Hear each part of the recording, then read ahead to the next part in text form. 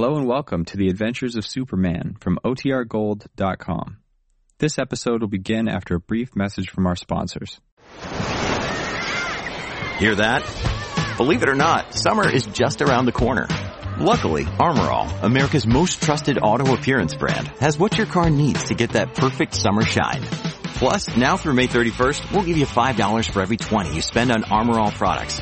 That means car wash pods, protectant, tire shine, you name it. Find out how to get your $5 rebate at ArmorAll.com. Armor All. Less work, more clean. Terms apply. Another day is here, and you're ready for it. What to wear? Check. Breakfast, lunch, and dinner? Check. Planning for what's next and how to save for it? That's where Bank of America can help. For your financial to-dos, Bank of America has experts ready to help get you closer to your goals. Get started at one of our local financial centers or 24/7 in our mobile banking app. Find a location near you at bankofamerica.com/talktous. What would you like the power to do? Mobile banking requires downloading the app and is only available for select devices. Message and data rates may apply. Bank of America N.A., member FDIC. When you need mealtime inspiration, it's worth shopping Kroger, where you'll find over 30,000 mouth-watering choices that excite your inner foodie. And no matter what tasty choice you make, you'll enjoy our everyday low prices, plus extra ways to save, like digital coupons worth over $600 each week. You can also save up to $1 off per gallon at the pump with fuel points. More savings and more inspiring flavors make shopping Kroger worth it every time. Kroger, fresh for everyone. Fuel restrictions apply. Presenting the transcription feature, Superman! Guys, look! It's a bird! It's a plane! It's Superman!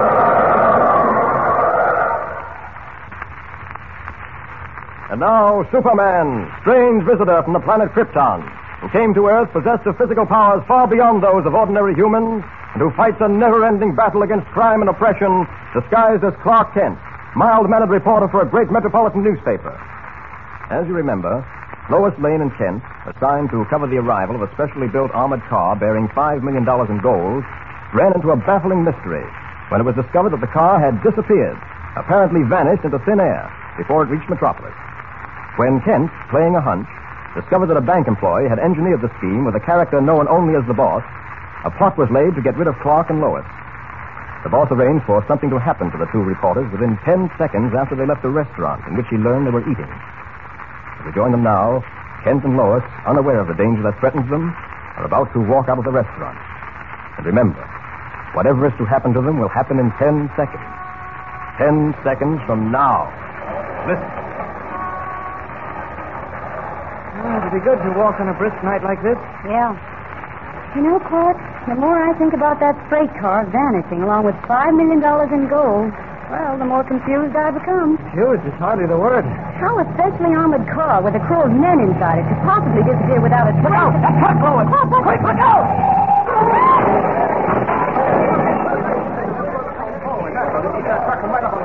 You all right, Lois?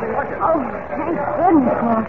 Gee, you pulled me out of the way just in time. Oh, another second, it would have been curtains. All right, get back.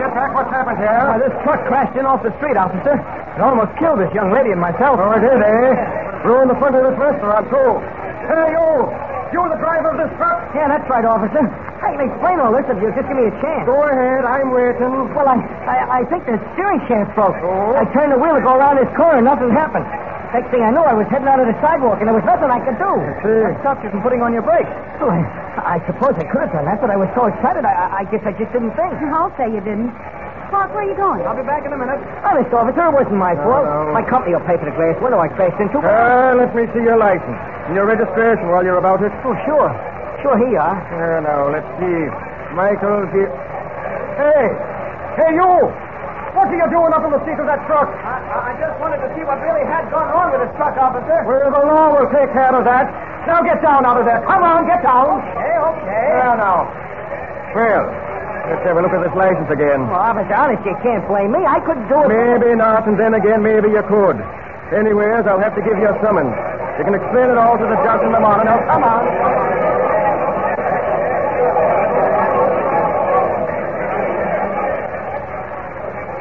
Come on, Lois. Let's get out of here. I don't want to be held as a witness. Gracious, Clark. You're stronger than I thought you were. Huh? When you pulled me out of the way of that truck, your grip felt like steel. Oh, you just imagine that in the excitement of the moment. I I guess you're right. Heavens, we're lucky to come out of this accident alive. That was no accident, Lois. What? I got up into the seat of that truck to find out whether or not that steering gear actually was broken. It wasn't. You mean the steering gear was all right? Of course it was. I've never yet heard of the steering gear of a truck breaking without being subjected to some unusual strain. They don't make them that way. Then that was an attempt on our lives. Exactly. Now I know why our friend Fortune, Secretary de Van Doren of the Metropolis National Bank, was following us tonight. Fortune was following us? Yes, I didn't say anything because I didn't want to upset you. Fortune must have been keeping an eye on us, Lois. The minute we entered Sorrento's restaurant, he relayed word of our presence there to someone else. Yes, but who? Well, that I can't tell yet. When we do find out who it was, we'll have the solution to this whole mystery. But, Clark, why didn't you tell that cop back there that the steering wheel was all right? Why didn't you have the truck driver arrested? Oh, it wouldn't have done any good. The truck driver is merely a tool, and I don't think he'd talk. Now, Fortune... What about Fortune? Well, Fortune is our answer to this entire problem, Lois. I think you'll agree that he must be mixed up in this mess somewhere. There's no doubt of it. All right, then. The thing to do is get hold of Fortune and force him to talk. He can lead us to the real head, the real brain behind this mystery.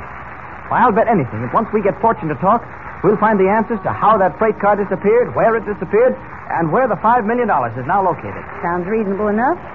Now, how do we get hold of Fortune? Well, only through the bank, I'm afraid. And that's closed now. We'll have to wait till tomorrow morning. And then what? Then we'll pay a call on Mr. Van Doren, president of the bank, explain to him our suspicions about Fortune, and then put Fortune on the pan. And you think you can make Mr. Fortune talk? No, but I imagine Mr. Van Doren can. I knew it couldn't be true. True? What are you talking about, Lois? I thought for a moment you were beginning to develop some backbone. Sorry, my mistake. A few hours later, in the hideout of the boss, matters begin to take another turn. Listen. This is Lisby, boss. Can you hear me? Yes, Lisby. Did you get the truck driver? Yes, I got him all right. The boys have him outside. Tell them to bring him in. Okay. Bring him in, boys. Honest, it wasn't my fault. I did my best, but that guy Clark Kent told me coming. Shut up. All right, boss. You who drove the truck. Your name is Michael, is it not? Yeah, that's right, boss. Honest, it wasn't my fault, boss. Lisby here told me exactly what you wanted done, and I did. Please. You must forgive me, Michael, but I am not interested in excuses. The men who work for me must be thoroughly efficient. When I give an order, I must be able to feel that order will be carried out to the letter. I can no longer depend on you, Michael, and so must leave our happy little family. You're firing me? Yes, Michael, you're fired. I know what that means. It don't just mean I can walk through that door and then I'm through it. It means when I leave here, you men will follow me. This being a crumb and them other guys, and when I get far enough away from here, they'll... The man babbles. Take him away. You can't do this to me, do you hear? It ain't gonna happen to me what happened to them other guys you fired. Come on, pal. They find them guys with a bullet through their head. It's all right, boss. The boys will take care of him. Good. Lisby, the failure of that truck driver to complete his job puts us in a far more difficult spot than we were in before. Clark Kent may have had suspicions before, but he'll be sure now. Kent now knows definitely that Fortune is implicated in the vanishing of that freight train. Well, then it looks like we've got to get rid of Kent and do a good job this time. No, that isn't quite necessary. Well, what do you mean, boss? If we don't get rid of Kent, he's liable to make trouble. Possibly. However, there's one other way of accomplishing our design, and it's this. Suppose instead of getting rid of Kent, we simply... Mr. Van Doren will see you in a moment. Oh, thanks. Well, the more I think of it, the more I wonder if we're doing the right thing. What do you mean, Lois? Well, I'm beginning to wonder if we're right about Mr. Fortune. Somehow he doesn't seem like the sort of person who... Lois, I don't suspect Fortune only because I know he was following us last night. There's that business of the emerald I found, the emerald he dropped from his ring. Well, what's wrong with that? Anyone's likely to lose the stone out of the ring, and there's nothing unusual when you're picking it up in the railroad terminal. Well, did you pick it up in the terminal? Better come clean, Mr. Kent. Where did you find that emerald? Well, to be frank about it, Lois, I found it lying near the railroad tracks between here and Bolton, about 5 miles out of town. 5 miles out of town? Uh-huh. What were you doing out there, and how'd you get out there? I borrowed a hand car. You know, one of those cars Workman used to inspect the track. You sure of that? Of course I'm sure. Why? I don't know. Sometimes I get a funny feeling that, well, that you're not telling me everything. Oh, well, never mind. Why didn't you say you'd found the emerald on the track 5 miles out of town? I didn't want to arouse Fortune's suspicions. It looks as if I did. Will you come in, please, now? Oh, thank you. Lois? Thank you, Clark. Come in, Miss Lane, Mr. Kent. Good morning. Sit down, won't you? Thanks. I suppose you're interested in finding out for your paper whether or not we've made any progress in locating the missing freight car. Progress has been made, Mr. Van Doren, or at least we think it has. Really? Mr. Van Doren, we're inclined to think your secretary, Mr. Fortune, has had something to do with the disappearance of that freight car. My secretary, Mr. Fortune, are you out of your mind, young man? I don't think so, sir. You remember that emerald I returned to Mr. Fortune yesterday? Of course I remember. Well, I didn't find that emerald in the railroad terminal, as I said. I really found it on the tracks between here and Bolton. Oh, what of it? Wait a minute. I think I begin to see what you're driving at. Another thing. Mr. Fortune followed Miss Lane and me to a restaurant last night. When we left the restaurant, we narrowly escaped being killed by a truck. It wasn't an accident. We're sure it was an attempt on our lives. Well, by all that... Young man, you may be right. It certainly appears that Fortune had some knowledge of what's been going on. In any case, we'll question him. He's in the next office. I'll get him. George, I'd known about this before. Fortune, come out here at once, please. Fortune. What the devil?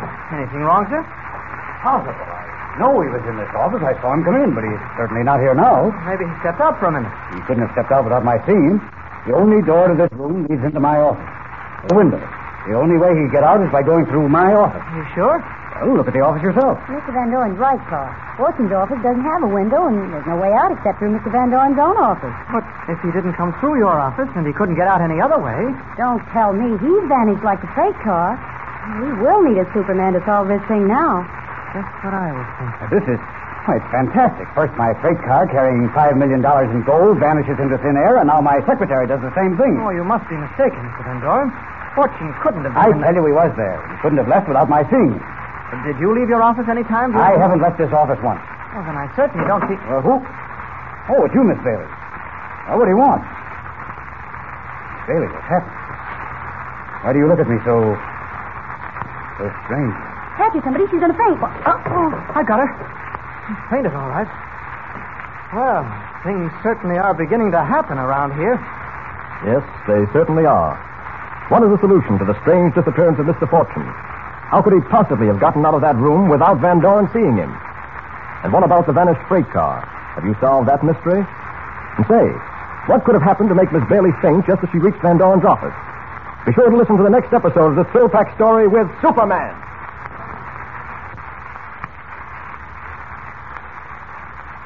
And remember, tune in the next thrilling installment of the transcription feature, Superman.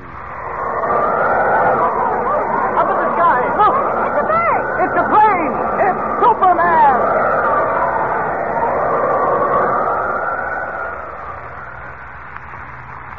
Superman is a copyrighted feature appearing in Action Comics magazine.